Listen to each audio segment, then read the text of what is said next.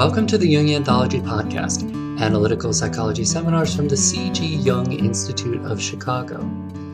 Today, we have an interview with Fanny Brewster. She'll be the keynote speaker at this year's Founders Day Symposium on March 21st. Dr. Fanny Brewster is a Jungian analyst and a professor at Pacifica Graduate Institute. She is a writer of nonfiction including African Americans and Jungian Psychology, Leaving the Shadows, Archetypal Grief, Slavery's Legacy of Intergenerational Child Loss, and The Racial Complex, a Jungian Perspective on Culture and Race. Her poems have been published in Psychological Perspectives Journal, where she was the featured poet. Dr. Brewster is an international lecturer and workshop presenter on Jungian-related topics that address culture, diversity, and creativity. She is a faculty member at the New York C.G. Jung Foundation and the Philadelphia Association of Jungian Analysts. She is interviewed by Adina Davidson, PhD. Dr. Davidson is a Jungian analyst in Cleveland, Ohio, member of the Chicago Society of Jungian Analysts, and a recent graduate of our analyst training program. There will be a link to register for the Founders Day Symposium in our show notes. As of this recording, it is currently February 28th, and we have a discount code available to register for the Founders Day Symposium at the early bird rate, which is $15 off, but it's only valid through February 29th.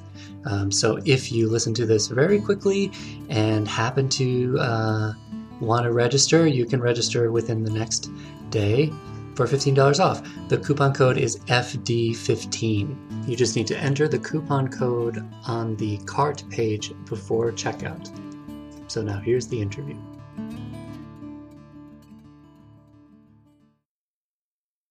Well, is it okay if I call you Fanny? Yes, that's fine. Okay, great. And it's okay if I call you Adina? Absolutely, absolutely. Okay, good. When people call me Dr. Davidson, I'm looking over my shoulder for my dad, you know? Oh, yeah, I know, right? So how did you get drawn to Jung, to Jungian psychology initially? So my beginnings or entry with Jungian psychology, I think, and this may be true for all of us, though we don't realize it until later, was being a young child and being interested in my dreams. And so at a fairly young age, I was having, I guess I would call them extremely archetypal dreams, and started writing them down.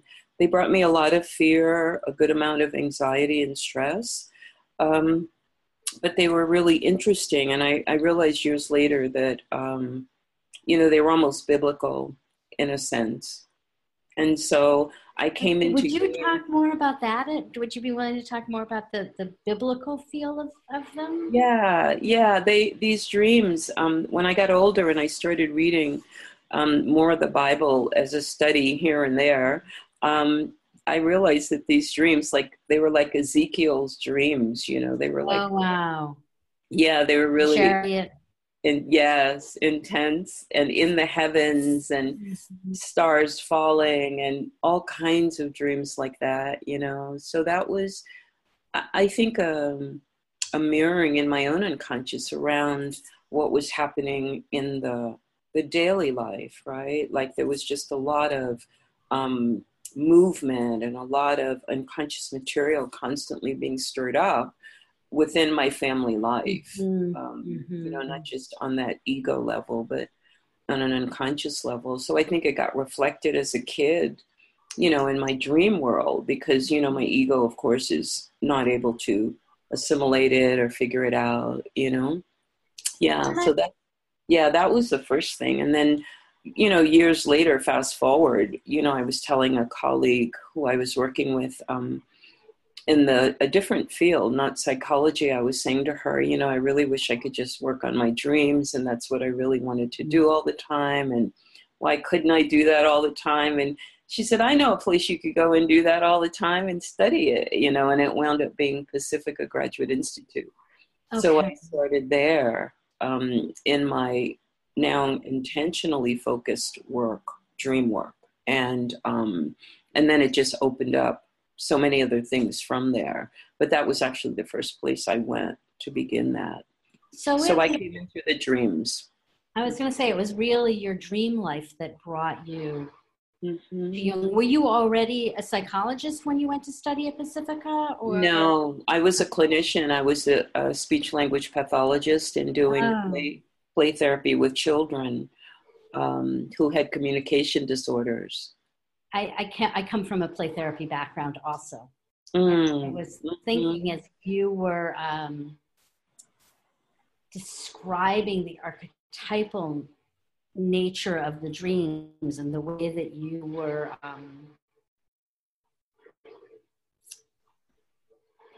compensating for, coping with the family unconsciousness and how it was so archetypal. I think that's child psychology, right? I think children live in the archetypal realm, in part because they haven't developed strong egos yet. So that I think children's dreams, my experience is that children's dreams are almost always very archetypal. There's much less of that sort of personal layer to children's dreams. And not just their dreams, but their fantasies, their imagination, all of that is and someday somebody should write a book about children's dreams and children's, like, the really following the archetypal paths. But, yes. I think that would be great to do. Jung did some seminars on children's dreams, but I think to have us have a more current idea about it or perspective on it would be really great.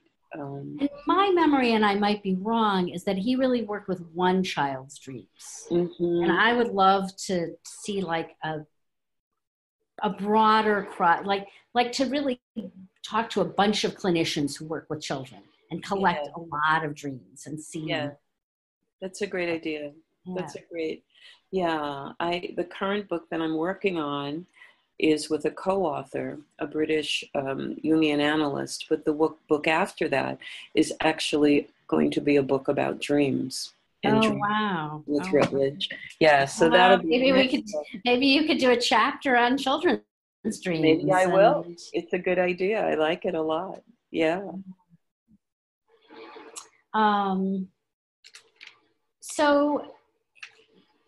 So that's kind of what brought you in, and it was Pacifica where you got your training. What's your experience as a Jungian analyst been? How long have you been an analyst? What's it been like for you to be an analyst? I've been an analyst for longer, closer to a decade than not, on the other side, just underneath that. I did my doctoral work at Pacifica in the mid-90s. And so that's where I did my PhD in clinical psychology and depth psychology. And then I had a couple of years off. I left California, went back to New York, and began my work at in training to become a Jungian analyst at the New York Institute. So that's where I did. And if you were to describe the way you work as an analyst, how would you describe that? It actually is fairly eclectic. Even though I'm a Jungian analyst, I think that's a part of the quality of the work that we do, because I think Jung himself did not have many techniques. Like it's not a psychoanalytical experience of techniques. It's you learn certain things that are part of a Jungian psychological frame. And then you have an experience of the work, and then from that experience, then you deepen the process of the analysis. And I think that's also why it takes time to do it. It's not, short term. It can be shorter with younger people. I think Jung was right about that. but it really is a depth psychology, and it takes time to get into all of those dream crevices and little places that you have to kind of squeeze into psychologically and be able to hold. And I think that, in Jungian psychology, we focus on the transference, which is really important. We focus on dream work, which is really important. We may do active imagination. Like there's certain things that we really focus on and think about, like the complex, right? My latest book is called The Racial Complex, a Jungian perspective on culture and race. So it looks at that as looking at it in a bit more finely tuned way than Jung did. So there are all these different ways that we could be, that we are Jungian analysts. And I think we find that place that belongs to us. Like we find that location that feels like home to us from the work, and we work from there.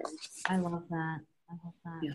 You just said that the book that's coming out, or that is about the racial complex. I'm wondering, could you describe the ways that you've experienced that cultural complex as an analyst in the analytic community and in your work with Analysans? Mm-hmm. I think it happens concurrently in the work. And because we're Americans, when Jung first came to America and started talking and writing a little bit about African Americans, which he wrote a little bit about, calling us Negroes, which was the term at the time, right? And then he talked about Africans and just generally African as people. And so it wasn't that he didn't say anything about us, but a good amount of what he did say turned out to be not reflected on African as people in a positive way. So when I came back into looking at complexes, of course, in my own training, as in your training, you worked on complexes. You worked on your own complex, you worked on your patients' complexes. It's a major component of Jungian work, Jungian psychology. And what has been omitted, or historically within Jungian psychology, treated poorly and in a racially inspired way, that I would say was negative, right? Including some of what Jung wrote. The work that I've been doing and what I sit with in the session is ethnicity, culture, the fact that we live in a collective that has institutions and structures with racism built into it. We live in a world that has ethnic differences. And as far as Jungian psychology is concerned, Jung was unable to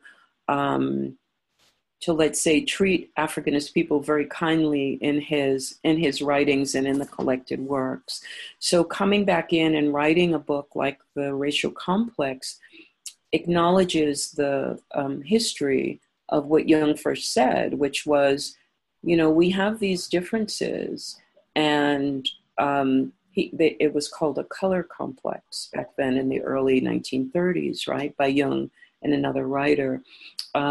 So there are these there's a color complex. And so I've brought it forward, or tried to bring it forward into the 21st century, so that we can really explore more of that complex and deconstruct what Jung was saying in terms of African as people and that complex in particular, because very few people have worked with that. Michael Vanoy Adams has, I think Sam Kimball's has with his book Phantom Narratives, looking at cultural complexes, and Tom Singer has.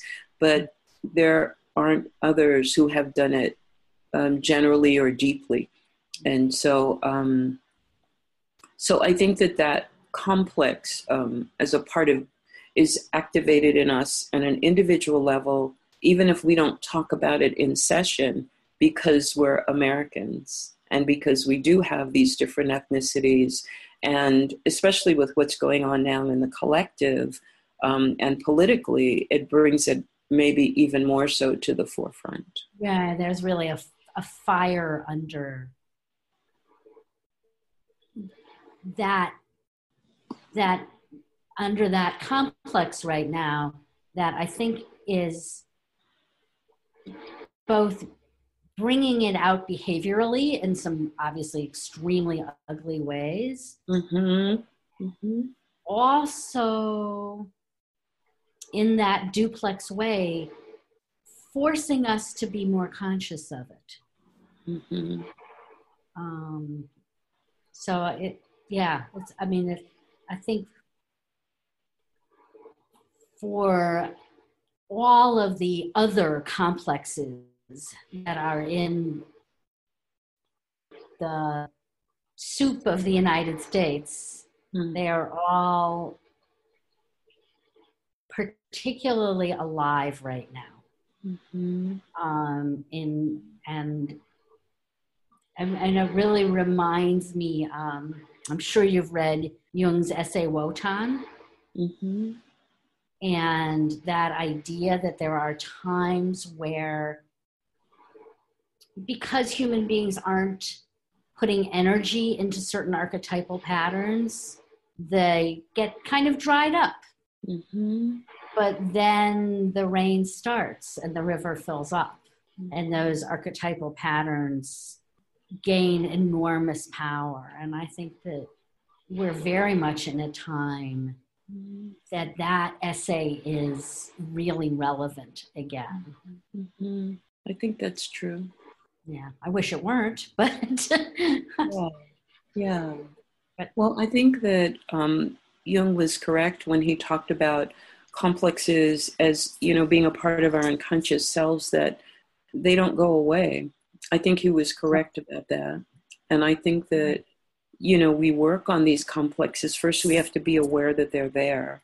And so that's, I think, a part of my own work is trying to help us develop a language for our complexes, like the racial complex. Well, what does that mean? What is that about? And to try to get an understanding of just complexes generally, and then coming back to this particular complex, because we, as Jungians, we've spent so many years dealing with our parental complexes, and we will continue to, because that's the work. So we get ready to see it. We bring it out of shadow, and then we just keep working it, really, I think, for the rest of our lives, Sometimes it's through the dream work, and sometimes it's just through a Freudian slip, or, sometimes it's just going crazy in the moment, around a particular thing that triggers us, and we get constellated, right, around that complex. And I think, as you just said, for us as Jungians, the parental complexes are very much front and center. But I know from my own ethnicity, I'm Jewish, reading through the collected works, and where I trained in Chicago, you read through a lot of the collected works. It's a big part of the training. The kind of assumed and casual anti-Semitism that is in Jung's writings right up until his confrontation with Hitler in the late 30s. But from the Zofingia lectures right up until World War II, there was just this casual and assumed anti-Semitism, racism, diminishment of women. I mean, he wasn't trying to be mean. He was just swimming in the water that he swam in. And it's painful to read. But I also think that in the way that we've done a very good job of bringing into consciousness our parental complexes, we've done a less thorough job bringing into consciousness these racial and ethnic complexes. And so I think that work like yours of naming it, of describing it, is really centrally important right now. Yeah. Well, thank you for that. And I don't think that we have, of course, we haven't spent time talking about or dealing with it. And, Jung, when he talked about complexes, says nobody in their right mind wants to deal with complexes. And he's right. I mean, it's the least of our items from the unconscious that we want to deal with. And yet, we are swimming in a particular time period where I think our complexes are getting so much more activated, cultural complexes, and there's so much going on in talk around culture and, our own kinship and our own tribes. And, and so it's a good time to bring something back that Jung actually touched on that others have not picked up in close to 100 years, honestly, because we're there. And I think it's important, Yeah. Yeah, I very much agree. Mm-hmm. I wonder if you just kind of relatedly, if you could talk a little bit about what you were planning to teach at Founders Day. Yeah.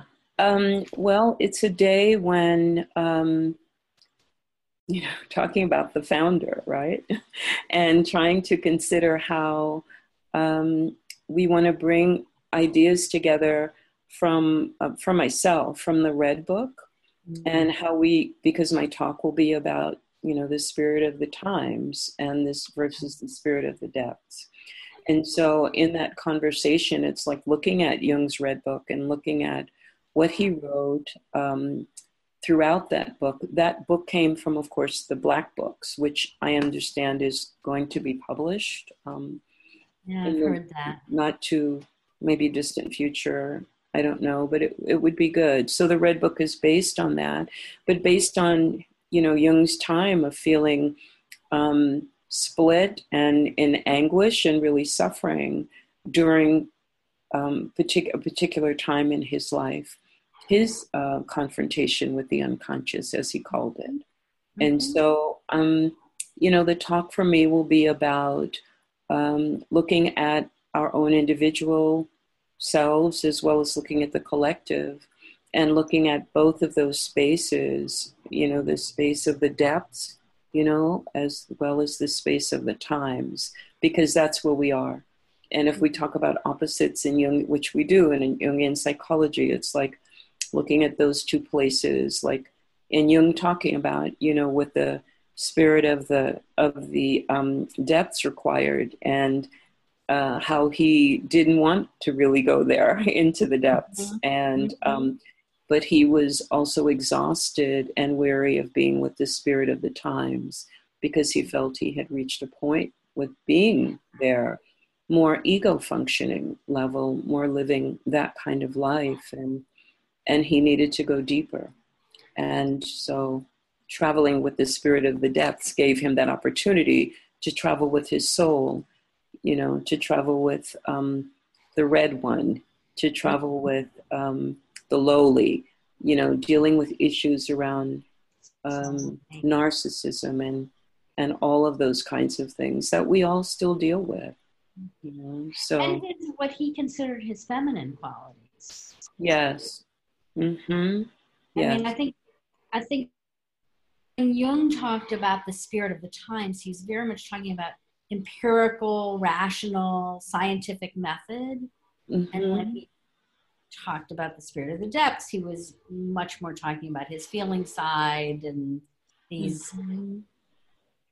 I'm wondering if those were if that was the spirit of the times in the teens, in the 19 teens, what do you think the spirit of the times is now? Mm-hmm. Well, I think we can see it in our politics.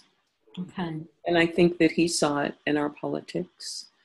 I think that it has to do with our own suffering, personal suffering. There is a lot of suffering in the world, and I think that's a part of the spirit of our times. Like, we still have children, brown children, who are in cages or in foster care situations where they should not be. So our collective suffering is huge. We now have a coronavirus that we're trying to figure out how to handle it, deal with it. What is the science for helping us find something, a quote unquote cure, right? And so we have the politics of even splitting in that area, with some people saying we're not doing enough. Billions of dollars just got awarded for that a few days ago. And, there's some people saying, that's just not enough money. Like, we need more. We have a president who says, oh, everything is fine. It's okay. We're handling it. And yet I think there's an unrest in us. So I think, metaphorically, and it's more than metaphorically, because people are literally dying from it, that this represents this virus that's traveling the world is really also a sign of the spirit of our times, and how we are suffering. I'm in the middle of reading Jeremiah right now, actually, speaking of the Bible, back from our original conversation. And one of the things that it's very chilling, actually, to read Jeremiah in our times. But one of the things that he rails against are the leaders that keep saying it's fine when the people are sacrificing their children to Baal. I mean, I'm like, oh, you could be on the op-ed page of the New York Times this week,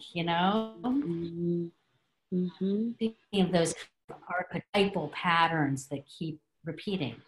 Everything is fine. Don't worry your little heads about this. We've got it. When the human suffering is so immense. It's true. And it is all around the world. And not just for us in America, of course, because we are global. And so we need to have that perspective. We do. And if part of the racial complex is that ability to dehumanize the other, we do that racially, ethnically in the United States, but we also do it just simply because people live elsewhere. They are less human, their suffering means less because they are from somewhere else.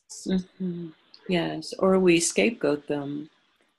Sylvia Pereira wrote, about the scapegoat. And so we do that. And I just saw something on, wasn't YouTube, it was on the news, AOL,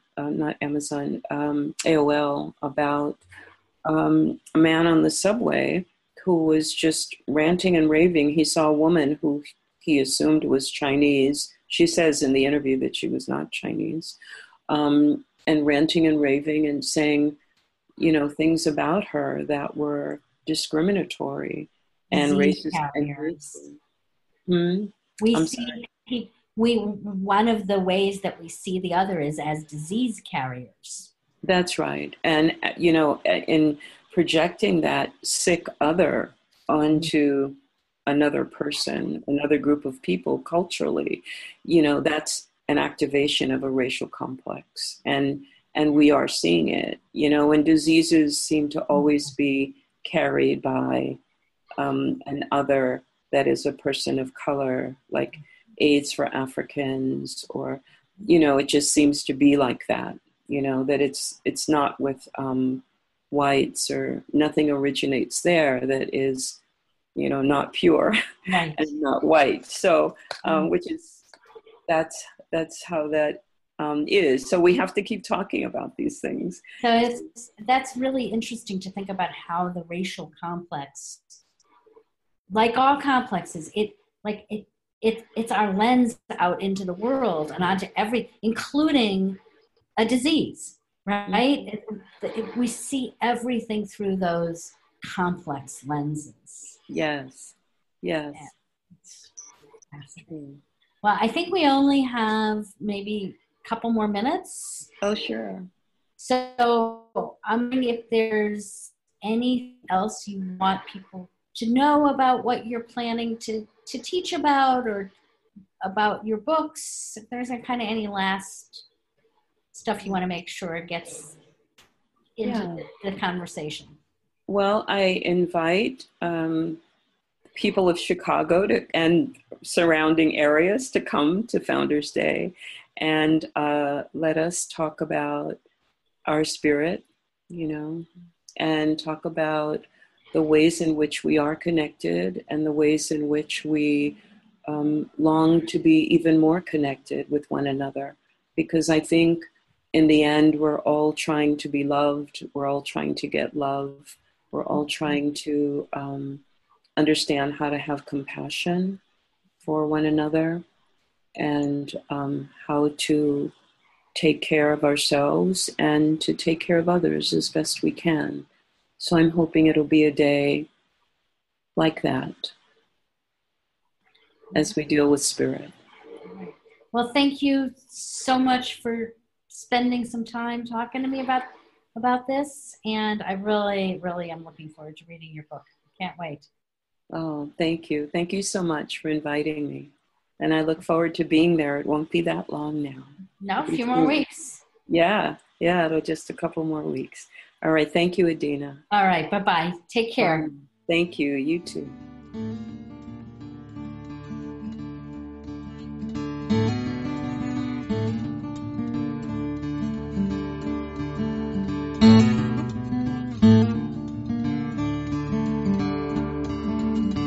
This podcast is distributed under a Creative Commons Attribution, Non-Commercial, No Derivatives license. Share it all you like as long as you maintain the attribution to the speaker, but please do not change it or sell it. If you like this episode, tell your friends about us or leave us a review on iTunes. For more information about classes, training programs, videos, audio, this podcast, or to find a Jungian analyst near you, visit our website, www.jungchicago.org. Thank you to our 2019 supporter-level donors, Bill Alexi, Usha and Ashok Bedi, Circle Center Yoga, Arlo and Rena Compan, Eric Cooper and Judith Cooper, Lorna Crowell, D. Scott Dayton, George J. Didier, Rama Krishnan Full Bloom Lotus, Suzanne G. Rosenthal, Deborah Stutzman, Deborah Tobin, Alexander Wayne and Lynn Kopp, and Gerald Weiner. If you would like to support this podcast, you can donate on our website, jungchicago.org.